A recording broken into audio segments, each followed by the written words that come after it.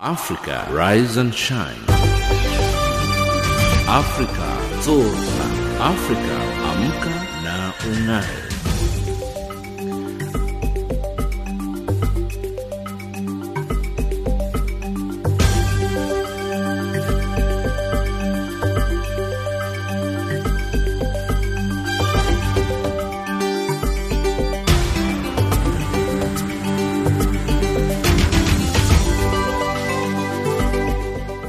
Good morning and a very warm welcome to Africa Rise and Shine. This is Channel Africa, the voice of the African Renaissance, and we're coming to you live from Johannesburg in South Africa. We are on the frequencies 7230 kHz on the 41 meter band to Southern Africa and on 15255 kHz on the 19 meter band to Far West Africa, as well as DSTV's audio bouquet channel 802. I'm Lulu Gabu in studio with Ann Musa, Amanda Machaka and Figile Lungwati. In our top stories, in Africa Rise and Shine at the Sawa, rebels threaten to disrupt presidential election in Somalia. Burundi marks anniversary of Unity Charter adoption, and Tanzania intensifies its war on drugs. In economics news, Nigerians take to the streets to protest against economic policy, and in sports news, Russia unlikely to be readmitted back into athletics before November. But first up, the news with Ann Musa.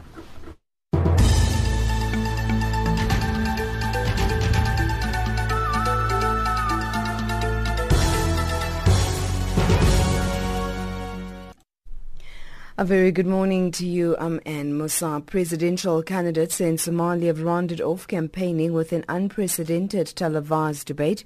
Wednesday's presidential vote is part of the rebuilding effort in Somalia, which was shattered by more than 2 decades of conflict.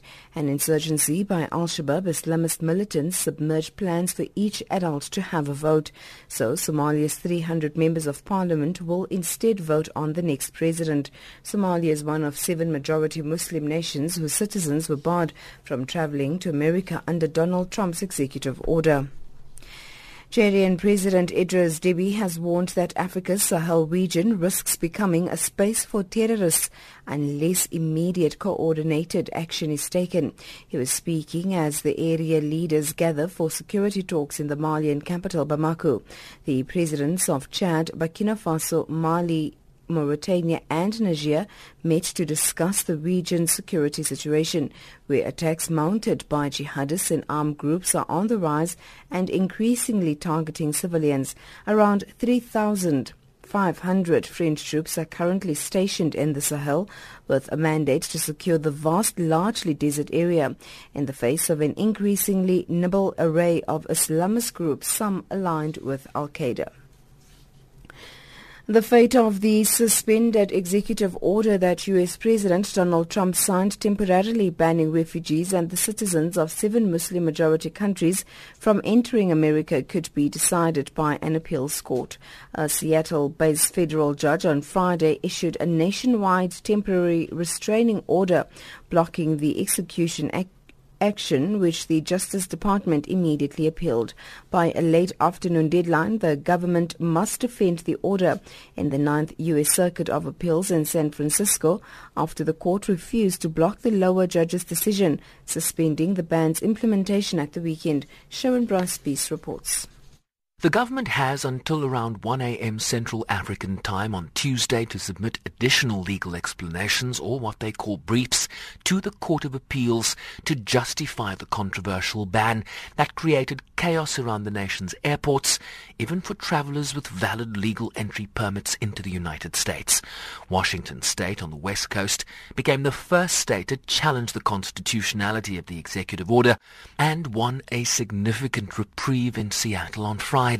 Support for the Washington filing now includes the states of Hawaii and Minnesota and close to 100 technology companies who filed briefs arguing that the executive order harms innovation and economic growth.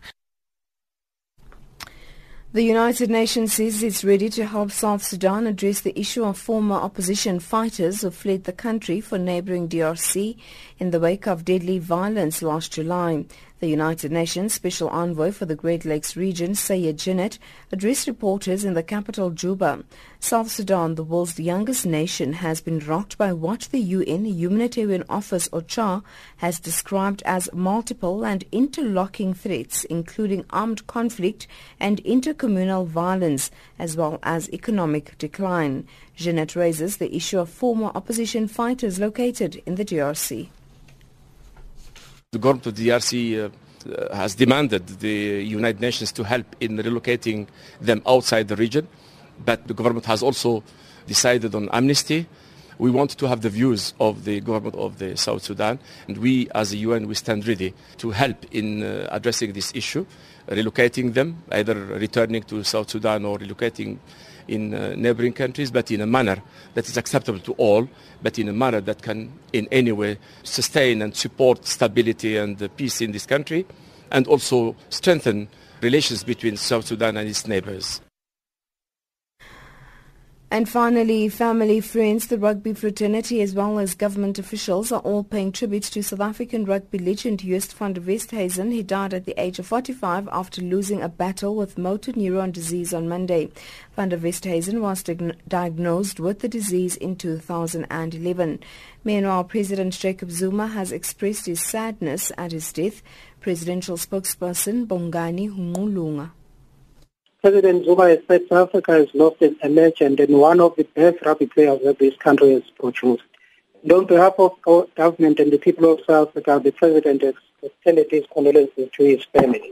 The President has also thanked the nation for keeping Mr. Van Westhuizen in their thoughts and prayers. That's the news headlines at 8:30 Central African Time. Africa, rise and shine. Afrika Zorka, Afrika Amka na Ung'are.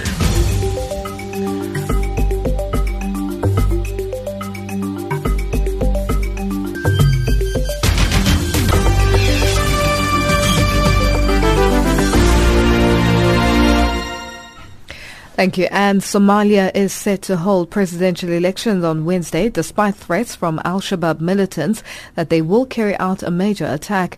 The threat has forced the Somali government to shift the election venue from a location in the capital, Mogadishu, to an undisclosed place inside the country's international airport. 18 candidates are vying for the presidential seat. James Shimanyula has more. Presidential election in Somalia was expected to be held at the Mogadishu Police Academy, but due to a threat from al-Shabaab militants that they were preparing to disrupt the holding of the electoral process, the Somali government has now shifted the venue from the police academy to a location inside the country's international airport.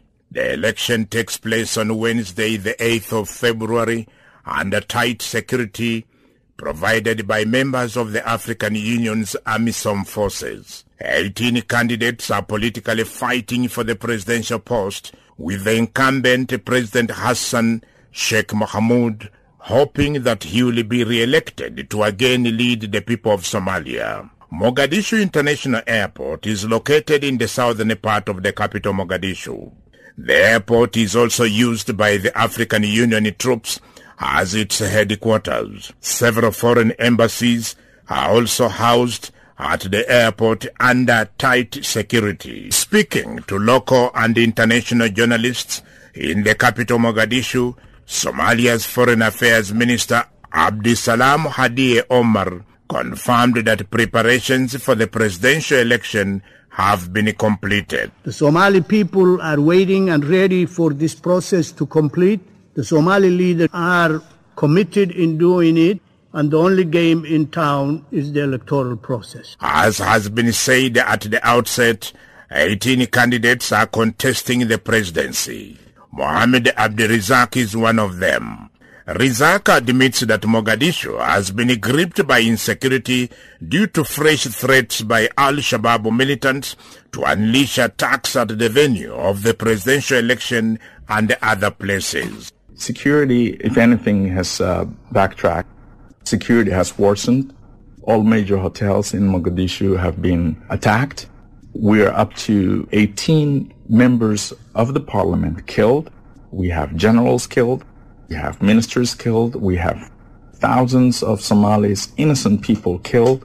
One of Somalia's presidential contestants, Mohamed Abdurizak, says, with the presidential election expected to be completed Wednesday, there is urgent need for the people of Somalia to reconcile.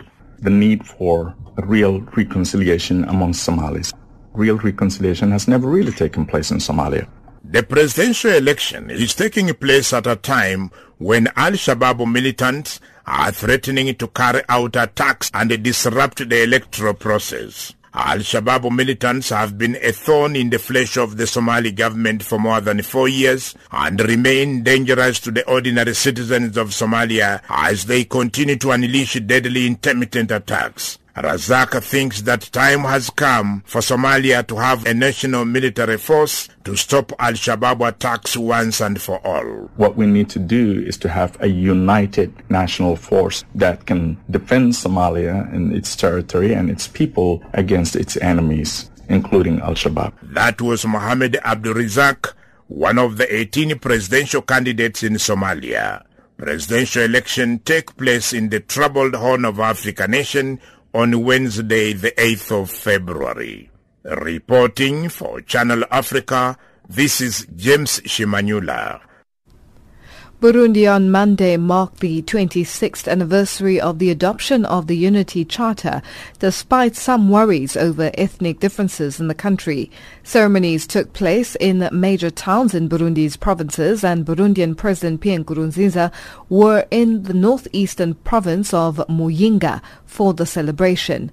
By adopting the Unity Charter in 1991, the three main ethnic groups in Burundi, Hutus, Tutsis and Twas, accepted to live in harmony and avoid confrontations. Yet on Burundi streets, opinions on the unity progress 26 years after the charter adoption seem to be mixed. Bernard Bankukira has more from Bujumbura.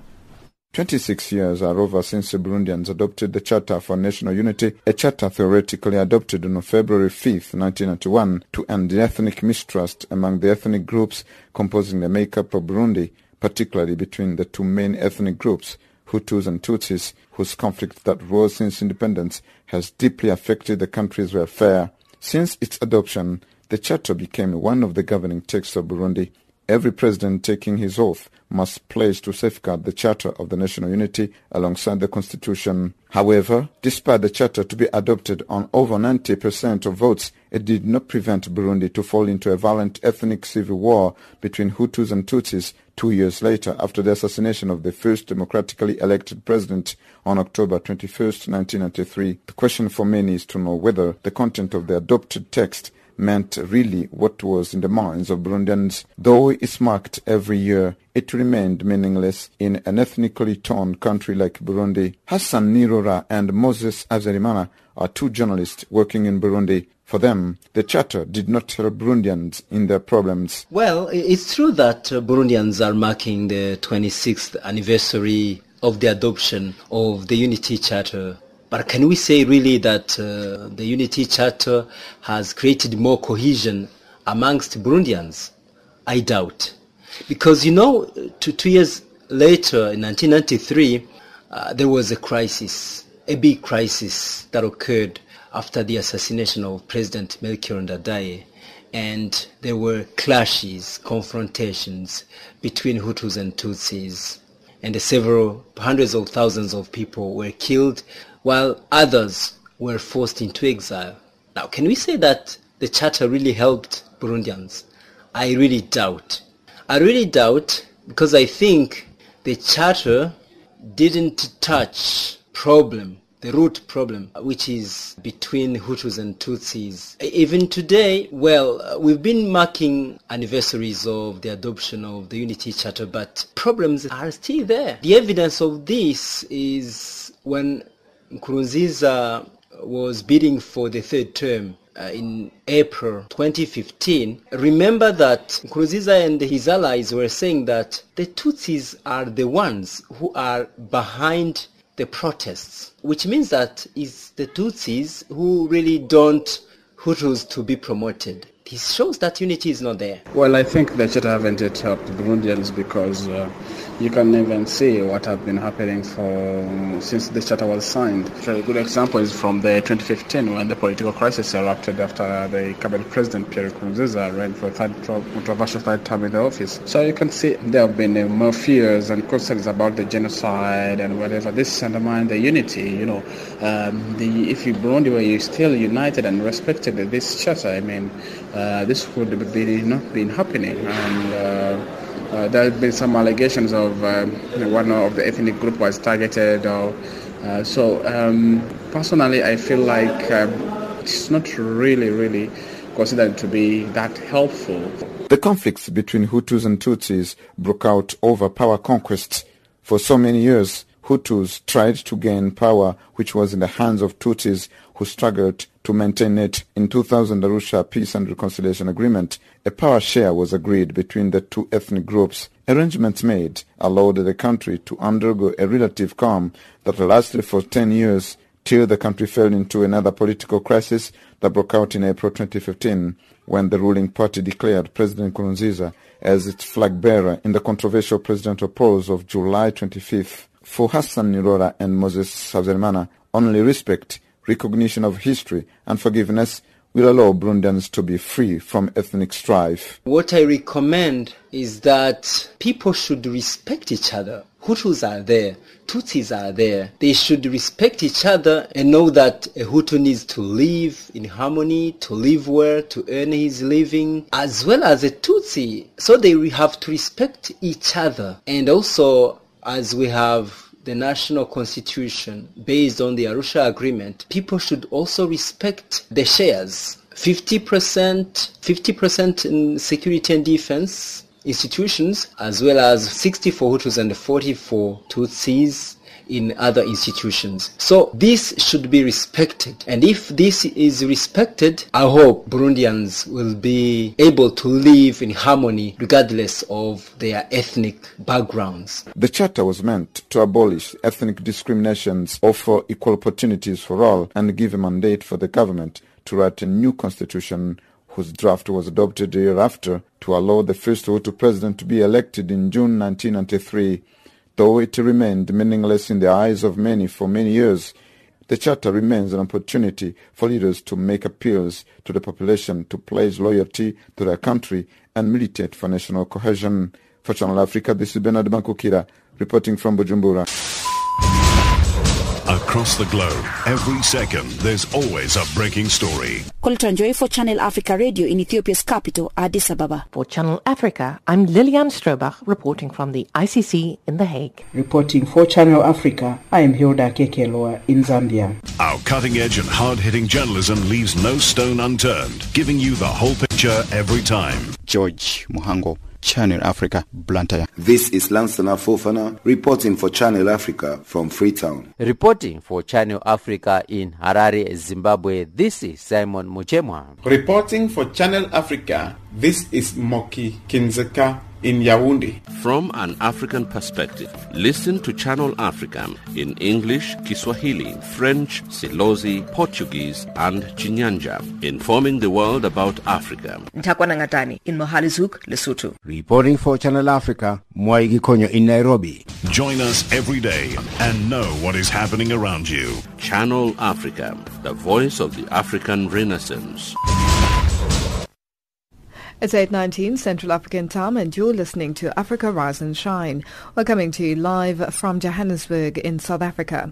Tanzania's President John Magufuli has told security forces on Monday to crack down on the drugs trade and said no one should be spared even if they are top politicians or their relatives. Magufuli, nicknamed the bulldozer for the way he pushes through projects, has launched a drive against corruption, tax evasion and poaching since taking office in 2015. His new drive against drugs reflects growing international concern that East Africa is being used by traffickers. Our reporter Gabriel Zakaria has more from Dar es Salaam. Since Friday last week, Dar es Salaam residents were shocked from the Regional Commissioner of Dar es Salaam report that shows 17 police officers and 7 movie stars linked to the illicit trade. The list includes prominent artist Vanessa Mdee and Tunda Sabasita alias Video Queen, former Miss Tanzania of 2006 Wema Sepetu. Others that he mentioned are Khalid Mohammed aka TID, Winifrida Josephat, Rachel, Heri Samia, Mr. Blue, Hamidu Chambuso, Dogo Hamidu, and Rashidi Makwiro aka Chidi Benzi. Early Monday morning at the State House of Dar es Salaam, during an inaugural ceremony of a new chief of Tanzania's Defense Force, President Magufuli commended the great job done by the Inspector General of Police IGP Ernest Mangu to suspend the accused policemen who were mentioned in a statement of narcotic traffickers. Mr. President directed the IGP and the other state organs to work as a team to fight against the drugs business, and all the suspects should be taken to court to answer charges against them. I'm very disappointed when I see cases related to narcotic or drugs abuse are taking too long before judgment. I would like to see all cases related to illicit trade ruled out in a very short period. His case took a long time without any judgment. We have now to enforce our laws.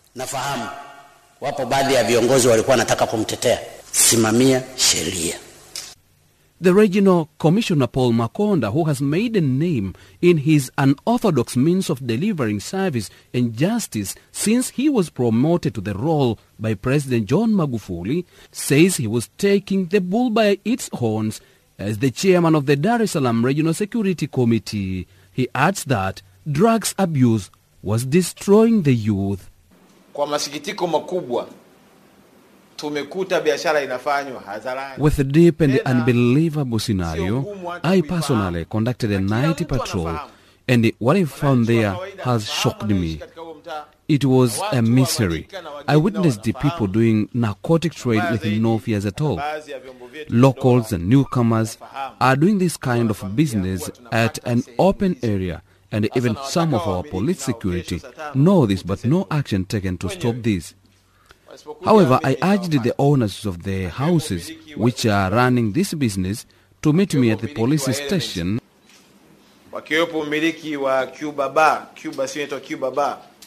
Akram Adams is a human rights, criminal law and corporate law in Tanzania who says the move to fight against drugs abuse requires efforts from the whole community. The thing which are being done is legally done right now, and the procedure being followed, and there's no problem about the issue of arresting people, and the issue of regional commissioner taking the step is actually in the ambit of the law. The regional commissioner is being allowed to do that as a chairman of keeping the security of its region, to keeping the spirit of its region. Actually, this mandate as being the mandate of the regional commissioner is being provided under the law, the Regional and Administration Act of 1997, the law number 19. The mentioned 7 celebrities were questioned on weekend at the Central Police Station in Dar es Salaam before 2 of them taken to court on Monday. The RC did not say if the celebrities were directly involved in drug trafficking or they were just abusers. Lawyer Akram Adams again. No one is above the law, and if the action must be taken, it must be taken. For example, if you become a suspect, they are not actually criminals, but they are being suspected to conduct that kind of action. Now, the suspicion does not create someone to become a criminal. That's why these are being done, and no one is above the law. And you cannot arrest a person or call a person to the police privately. That is not a private matter. When it comes to criminal, it's become a public matter. That's why when they are calling, no one can call you in secret. It's not a secret. It's a public matter. That's why you are being called, and you are being only suspected, and you cannot now come with a base. You do not have a base or to claim against. You are only being suspected. Actually, there's no legal claim you have against the police or against the administration. Mr. Makonda claimed that people on the list have been mentioned by different people on the use and selling of drugs, and that's enough to use them for further investigation and get more people who are involved. In what appears to make Dar es Salaam a hotbed of drugs criminals, the RC revealed more names of suspects who are linked to the illegal business that has now attracted members from the crucial security apparatus who extort cash to protect the barons. According to the RC, the 3 police officers who are in the network of drug kingpins made 1 billion Tanzanian shillings from the illegal trade in the past 2 weeks. Reporting for Channel Africa in Dar es Salaam, Tanzania, this is Gabriel Zakaria.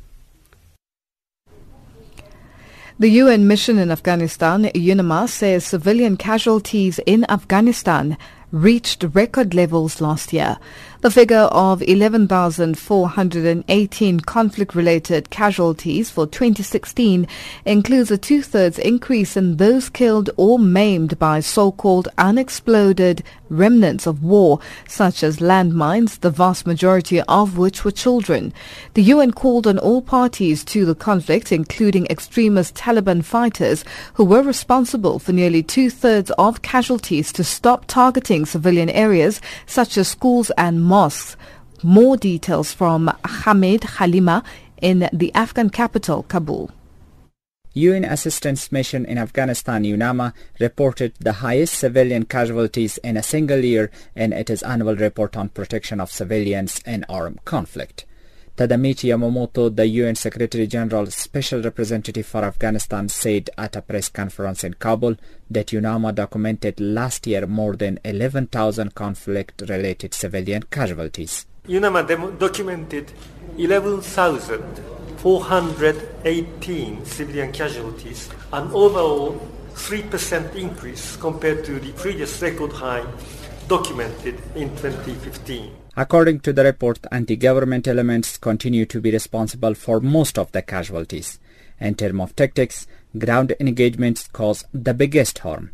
Daniel Bell, UNAMA Human Rights Director, explains. UNAMA attributed 61% of civilian casualties to anti-government elements, 24% to pro-government forces, and 10% were attributed to ground engagements between pro-government forces and anti-government elements, in which attribution could not be attributed to one specific party. The remaining 5% resulted mainly from unattributed explosive remnants of war.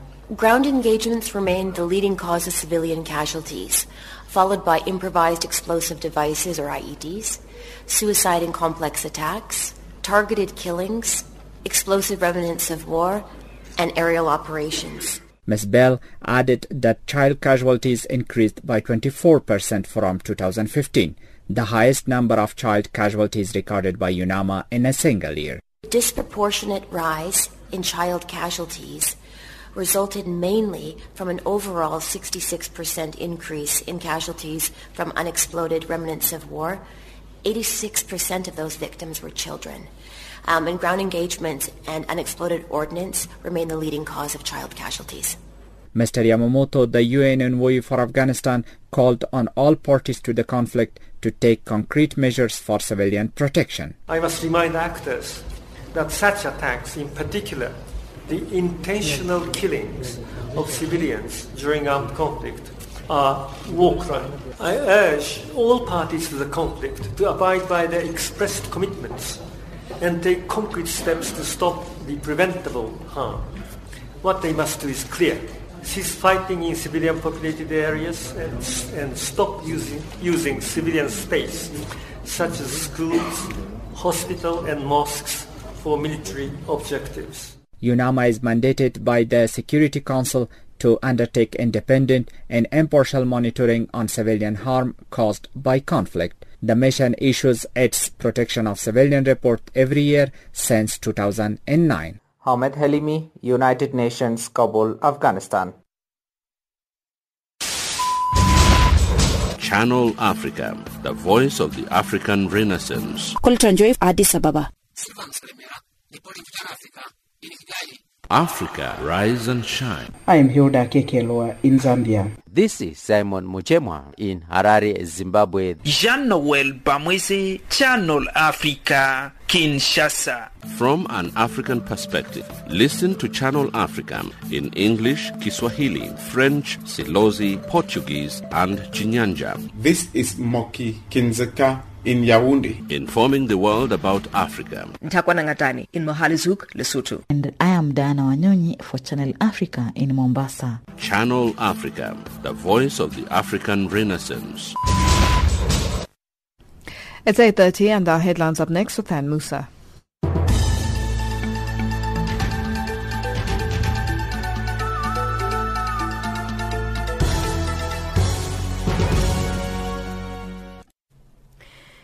In the headlines, a committee to oversee the election in the Somali election says the vote is going to go on as planned and it will ensure the election is credible. Chadian President Idris Deby warns Africa-Sahel region is at risk of becoming a space for terrorists unless immediate coordinated action is taken. And the fate of the suspended executive order that U.S. President Donald Trump signed temporarily banning refugees and the citizens of 7 Muslim-majority countries from entering America could be decided by an appeals court. Those are the stories making headlines.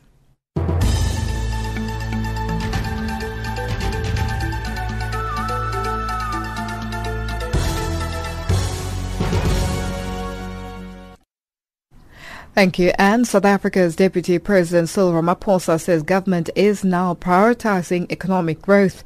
Ramaphosa was addressing the Progressive Professionals Forum in Cape Town last night. Lula Mamatya has more. Deputy President Cyril Ramaphosa says the ANC has come back stronger. He made reference to the 2 by-elections that the party has won in the Western Cape last week. He likened the ANC to an eagle which undergoes a painful period of disposing of its claws and beak and become stronger. He says the ANC has listened to the people. Introspection is now paying fruit. It's paying back because the ANC is becoming more and more reunited, more and more re-energized. It has listened to our people. It has had a very clear message of what our people want. And we have now dislodged the old claws, dislodged the old beak that have become blunt, and we now re-emerging with new claws, with new determination, with new focus. Ramaphosa says government has prioritized growing the economy, including township and rural economy. He says places like Vilakazi Street in Soweto can provide these positive spin-offs. The one place where 2 laureates have had homes, Nelson Mandela and Archbishop Desmond Tutu. There's no other place like that in the whole world. What we have said to the comrades in the area is we need to turn this place, Soweto, Vilakazi Street, into one of the biggest tourist attraction possibly in the world, because there is an opportunity and a chance. Ramaphosa concluded by responding to a question on what kind of leadership the country must have. You want a guarantee from the leadership that we should not be leaders who will steal? I'm prepared to give that guarantee that we should not steal from our people. We should not be leaders who are defined by stealing from our people, by being corrupt, by being devious, by being liars, by doing funny things against our people. Ramaphosa's talk is part of the build-up in preparation for the People's Assembly to be held on Thursday at the Grand Parade. Lula Mamatya in Cape Town. It's 8:34 Central African Time and you're listening to Africa Rise and Shine. The Open Society Initiative for Southern Africa will launch a Southern Africa Mineral Governance Barometer this evening. Dr. Claude Kabemba, head of the Open Society of Southern Africa's Natural Resources Governance Initiative and director of the Southern Africa Resources Watch, says the research report provides a descriptive analysis and indicators that will show the extent and quality of mineral governance within and across 10 countries in Southern Africa. He spoke to Channel Africa's Wandile Kalipa. Look, the governance of minerals in Southern Africa is quite, when you compare countries, there's quite a lot of differences. We've got countries such as South Africa, Botswana, Namibia, which are so well advanced in terms of controlling, regulating, and controlling their mineral resources. But there are other countries which are in the middle, such as Zimbabwe, Zambia, which even though they have quite very good regulation in place, they are still not able to control and capitalize on maximizing benefits from their minerals. Then we have almost another level of country, which will include your DRC, your Lesotho, your Malawi, where there are legislation, but it seems the legislation are not as strong and well crafted to control and have a strong control over these resources.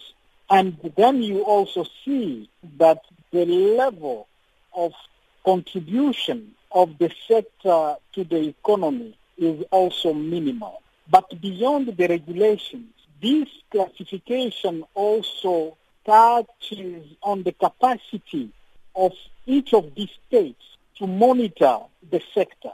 You will see that we have states that have far more capacity than others to monitor the sector and even the level of sanctioning mining companies that do not abide by the regulation and the principles. So we have a very diverse type of governance which reflects the capacity of the different states in the region. And Doctor, looking at the research, what could be said about the regulatory framework and state capacity to ensure that activities and mining companies are compatible with efforts to promote inclusive and sustainable development are central to this challenge? Look, I think what the research clearly demonstrates is that even countries that have regulations, have got state institutions in place to do mining as it should, it seems like there are serious gaps which weaken the ability of the mining sector to contribute to a sustainable development, especially contribute to the development of mining communities. One of the areas which comes strongly in this is the negotiation of mining contracts, where we have seen across the board serious weaknesses by state institutions to negotiate contracts that are beneficial for the country. There are different factors that contribute to that. There are internal factors mostly which are contributing to that. One of those is really the level of conflict of interest and the corruption, where those who are supposed to negotiate on behalf of the people contracts end up having financial return to negotiate bad deals. Also, we are seeing that most states are not capable to hold companies to account when it comes to issues of environmental corporate responsibilities, which is critical in most of these countries to ensure that especially mining communities benefit to the extraction of mineral resources. But we also have, you'll know that in some of these countries, like in Lesotho, in Democratic Republic of Congo, in Mozambique, in Zambia, there is a strong space for artisanal mining. When you look at formal mining, where mining companies are involved, and you compare the benefits compared to artisanal mining, the artisanal and small-scale mining does contribute quite significantly to support far more numbers of Africans in Southern Africa than the formal economy, the formal extractive. So even at the level of artisanal mining, we have seen the state's inability to legislate it. They've left it as an informal sector, and the consequences of this artisanal mining has been very severe in terms of environmental impact, in terms of human rights abuses. And I think those do not contribute to sustainable development from the mining industry. Talking about the regulatory framework across the four main areas, national and economic linkages, community impact, labor and the environment. What could be said about these particular situations? Look, when you look at the key, because when you are looking at mining, at the extractive industries today, we're defining it along the African mining vision. And for the African mining vision, mining, extractive industry, or the African mining vision is not about mining. It is about development. And when we argue that when we do mining activities, we should be aiming for development, we are looking at areas that are catalysts for development. How can we use extractive industry, mining, to industrialize our countries, to industrialize our region? It's only through value addition and linkages. What the research is demonstrating is that most of our countries are very weak on value addition and linkages. And as long as we are not going to improve on value addition and linkages and support industrialization from our minerals, it will be very difficult to promote sustainable development. There is also the sector around environment. You will know that mining pollutes. Mining displaces communities. Mining does interfere severely with the environment.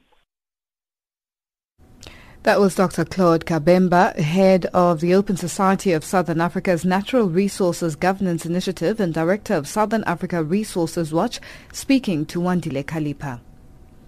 At least 125 million people with disabilities are living in extreme poverty worldwide, according to a United Nations disability rights expert. Catalina Devandas Aguela is the UN Special Rapporteur on the rights of persons with disabilities.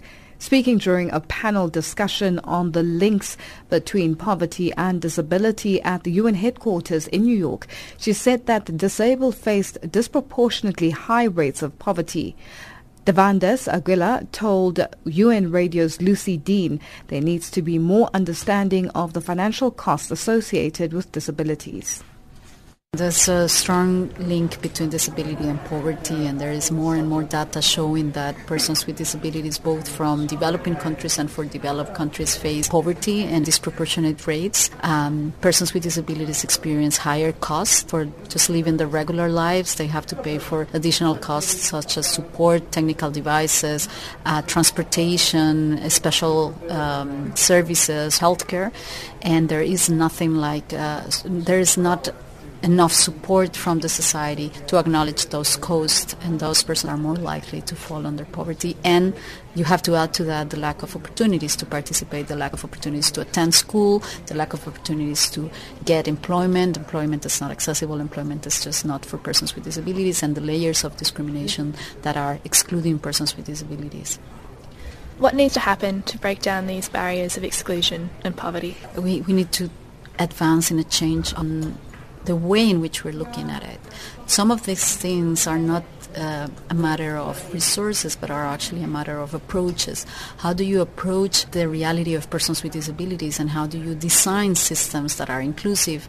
It might take some effort to work together with organizations of persons with disabilities and persons with disabilities in general to understand what their needs are. But once you do that, you will start designing policies that are inclusive from the start, that will be accessible, that will provide the support that persons with disabilities need, and then that will actually eradicate the barriers that are impeding persons with disabilities to participate. The right problem, or the actual problem that persons with disabilities have, is the barriers they face. So, barriers in the society, barriers in the infrastructure and the environment. These are the things that we have to acknowledge and that we have to eradicate. We don't have to look at the person's impairment, but actually at what are the barriers that are not allowing this person to participate. We need to start building more cohesive and coherent responses at the UN system level to implement the Convention on the Rights of Persons with Disabilities, but most importantly also to implement the Sustainable Development Goals in a way that is respectful of the rights of persons with disabilities. And I think that the UN system needs to look at how they can make sure their responses are coordinated and that we have a system-wide response to the needs of persons with disabilities, and that is still a big challenge. That was Catalina Devandas Aguila, The UN Special Rapporteur on the Rights of Persons with Disabilities speaking to UN Radio's Lucy Dean. Channel Africa, the voice of the African Renaissance. Colton Joy, Addis Ababa. Africa, rise and shine. I am Hilda Kekeloa in Zambia. This is Simon Muchemwa in Harare, Zimbabwe. Jean-Noel Bamwese, Channel Africa, Kinshasa. From an African perspective, listen to Channel Africa in English, Kiswahili, French, Silozi, Portuguese, and Chinyanja. This is Moki Kinzeka in Yaoundé, informing the world about Africa. Ntakwana Ngatani in Mohalizuk, Lesotho. And I am Diana Wanyonyi for Channel Africa in Mombasa. Channel Africa, the voice of the African Renaissance. It's 8:45 and our economics update up next with Amanda Machaka.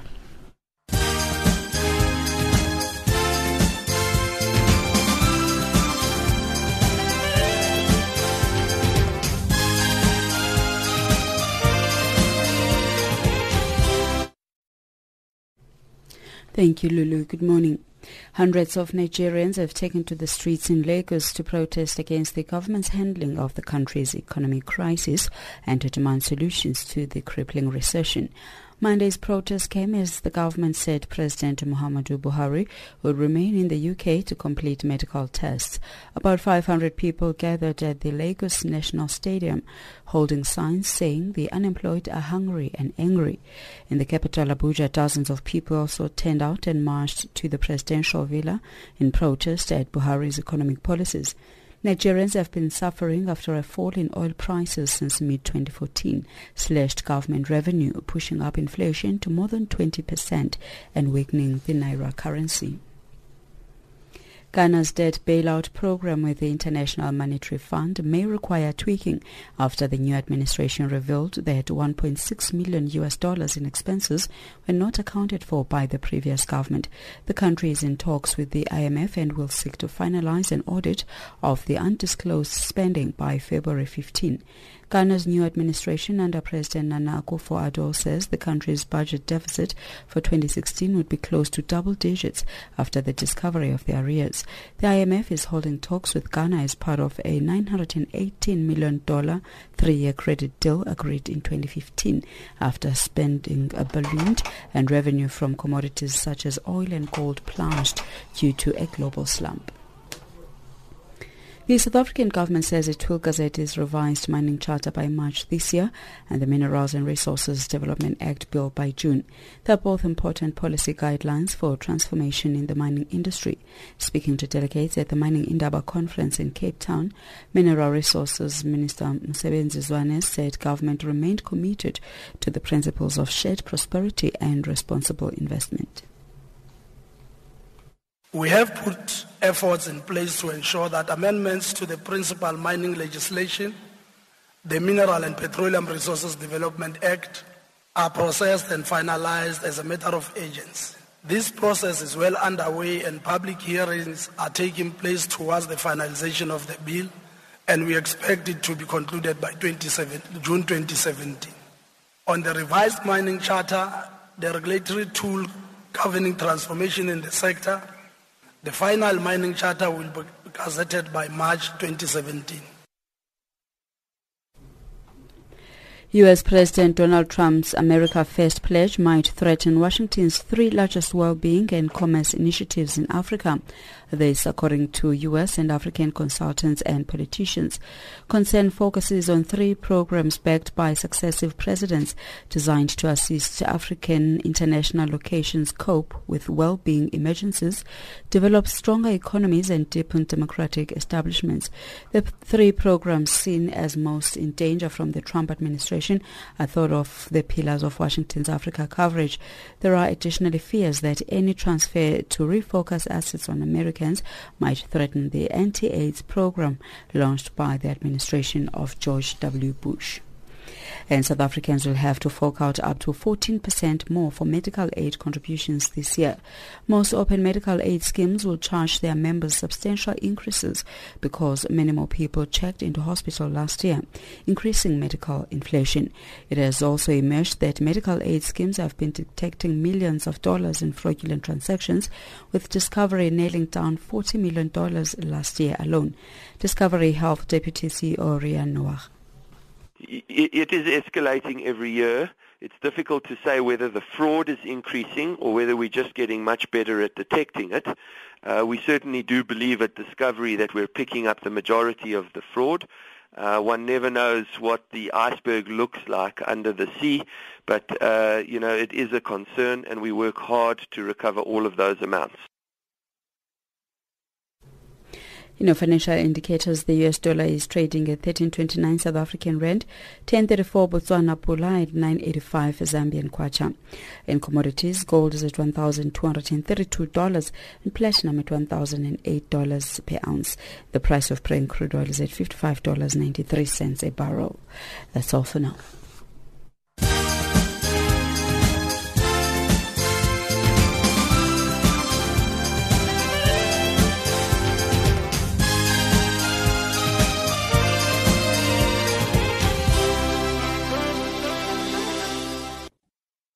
Thank you, Amanda. Sports update up next with Figile Lingwati.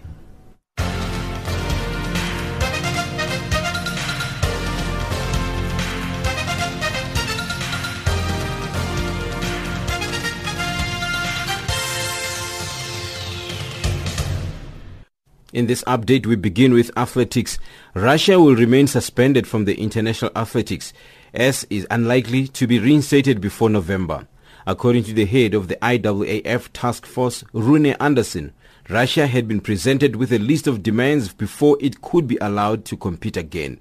He told reporters he did not expect Russia to be readmitted before November this year, meaning its athletes will not be able to compete in the World Championships in August. Russia's Athletics Federation, RUSAF, was banned in November 2015 after an independent World Anti-Doping Agency, WADA, probe exposed state-sponsored doping on a massive scale. The suspension was upheld last year, ruling almost all Russian track and field athletes out of the 2016 Olympics in Rio de Janeiro. And tributes are still pouring in from around the world for the former Springbok captain Joost van Veerhuizen. He died yesterday at the age of 45 at his Johannesburg home after a long battle with motor neuron disease. Van der Veerhuizen's memorial service will be held on Friday at the Loftus Versford Stadium in Pretoria. Former Springbok coach Hanneke Meyer says Van der Veerhuizen's life deserves a celebration. It's very sad, but I think we must celebrate his life, and he gave so much, and especially the last few years of his life, he changed so many people's lives. I've known you since he was a youngster. Yes, he was still a student, and the things that stood out for me is his fighting spirit. He was a true warrior. And in 2002, nobody gave us a chance to win the Currie Cup. The Bulls was in a really bad state, and Joost was my captain, and he changed that whole team, and he was a guy that fought from the front. On to cricket news. The Proteas will honour and hope to inspire the Cape Town Firefighters during their fourth one-day international against Sri Lanka at Newlands today, after a hectic period of the men and women who have been working hard to protect the people of Cape Town. Proteas all-rounder JP Duminy says they hope their Protea Fire will show their firefighters that they are appreciated. Yes, so obviously tomorrow we definitely playing this game in remembrance of the work that the firefighters have done over the last couple of weeks here in Cape Town. They've obviously put in some amazing hours, representing the Western Cape. So we just want to honour them in the work that they've done. So I think they'll be here at the game tomorrow and watching us. Yeah, I haven't had the best run of form at Newlands, so it'd be good to get an opportunity and to put in a good performance for the Old Faithful. So really looking forward to tomorrow. South Africa lead the series 3-0 and have now turned their attention to a whitewash victory. But Duminy says they are taking it one game at a time. I think the end result definitely is. For us is to take it game by game. So the most important game for us and to try and win the game, but we've always had one eye on 5-0, especially coming into this tour. I think we're sort of just focusing on now, and that is to obviously beat Sri Lanka. And look, it's a quick turnaround. We leave on Saturday for New Zealand, and I think 3 days later we play a T20, or 4 days later we play a T20 game. So it's going to be a quick turnaround, so we're going to have our ducks in a row. The prize for the winners of Sunday night's African Nation Cup is much more than the Continental Crown and a $4 million check. There's also the invitation to the Mid-Years Confederations Cup in Russia for Cameroon. 8 countries compete in Russia in June in the now traditional World Cup warm-up event. It lasts for 2 weeks from the 17th of June to the 2nd of July. That's your sport news this hour.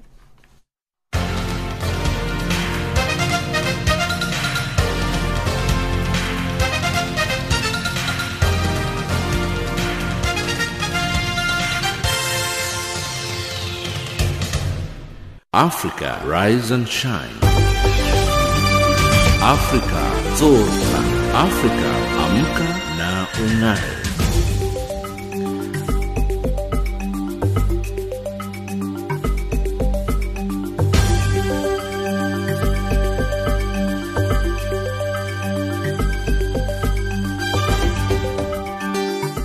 Recapping our top stories in Africa Rise and Shine at this hour.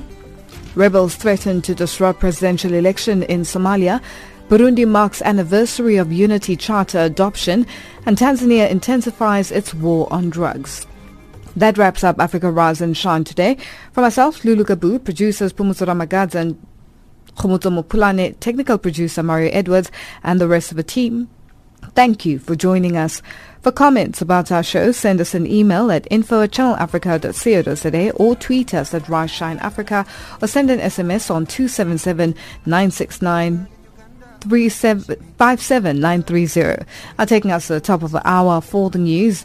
On the frequency 9625 kHz on the 31 meter band to Southern Africa is Mikasa with a song titled Movie Star. She be looking like a movie star, slowly creeping into my heart.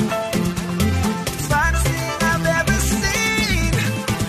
Oh man, oh, my sweetie, my baby, oh, my sweetie, my baby, oh, my sweetie, my baby, oh, oh, oh, oh, oh, my sweetie, my baby, oh, my sweetie, my baby, oh, my sweetie, my baby, oh, oh, oh, oh.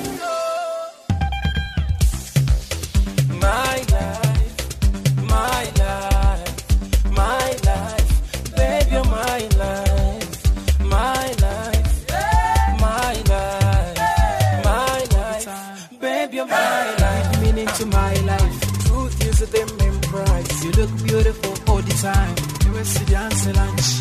This girl and the nice. I love you so much. Our love they can't touch. Cause what do we have is trust. Salindongo, baby, let's go. Indongo, baby, salindongo, indongo. My sweetie, my baby, oh, my sweetie, my baby, oh, my sweetie, my baby, oh, oh, oh, oh, oh, my sweetie, my baby, oh, my sweetie, my baby, oh, my sweetie, my baby, oh, oh, oh, oh. My life, my life, my life, baby, you're my life, my life, my life, my life, baby, you're my life. Yo jembela, when kumisinga, chifula emotional. Pamumbera, tempanjiru singa, songa di professional. Sure. What you doing to me? You're hard to believe. You're extraordinary. Sure. When you walk up here, come break into me. Anxiety, baby, control me. Give meaning to my life. Truth is that they my price. You look beautiful all the time. You will see dance lunch. This girl and the nice. I love you so much. Our love they can't touch. Cause what do we have is trust.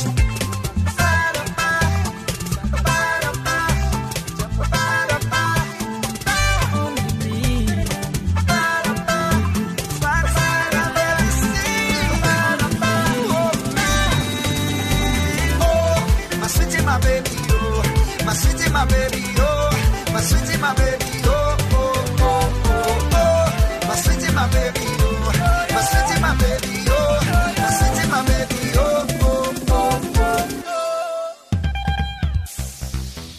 My life, same, me cats of Africa, my life.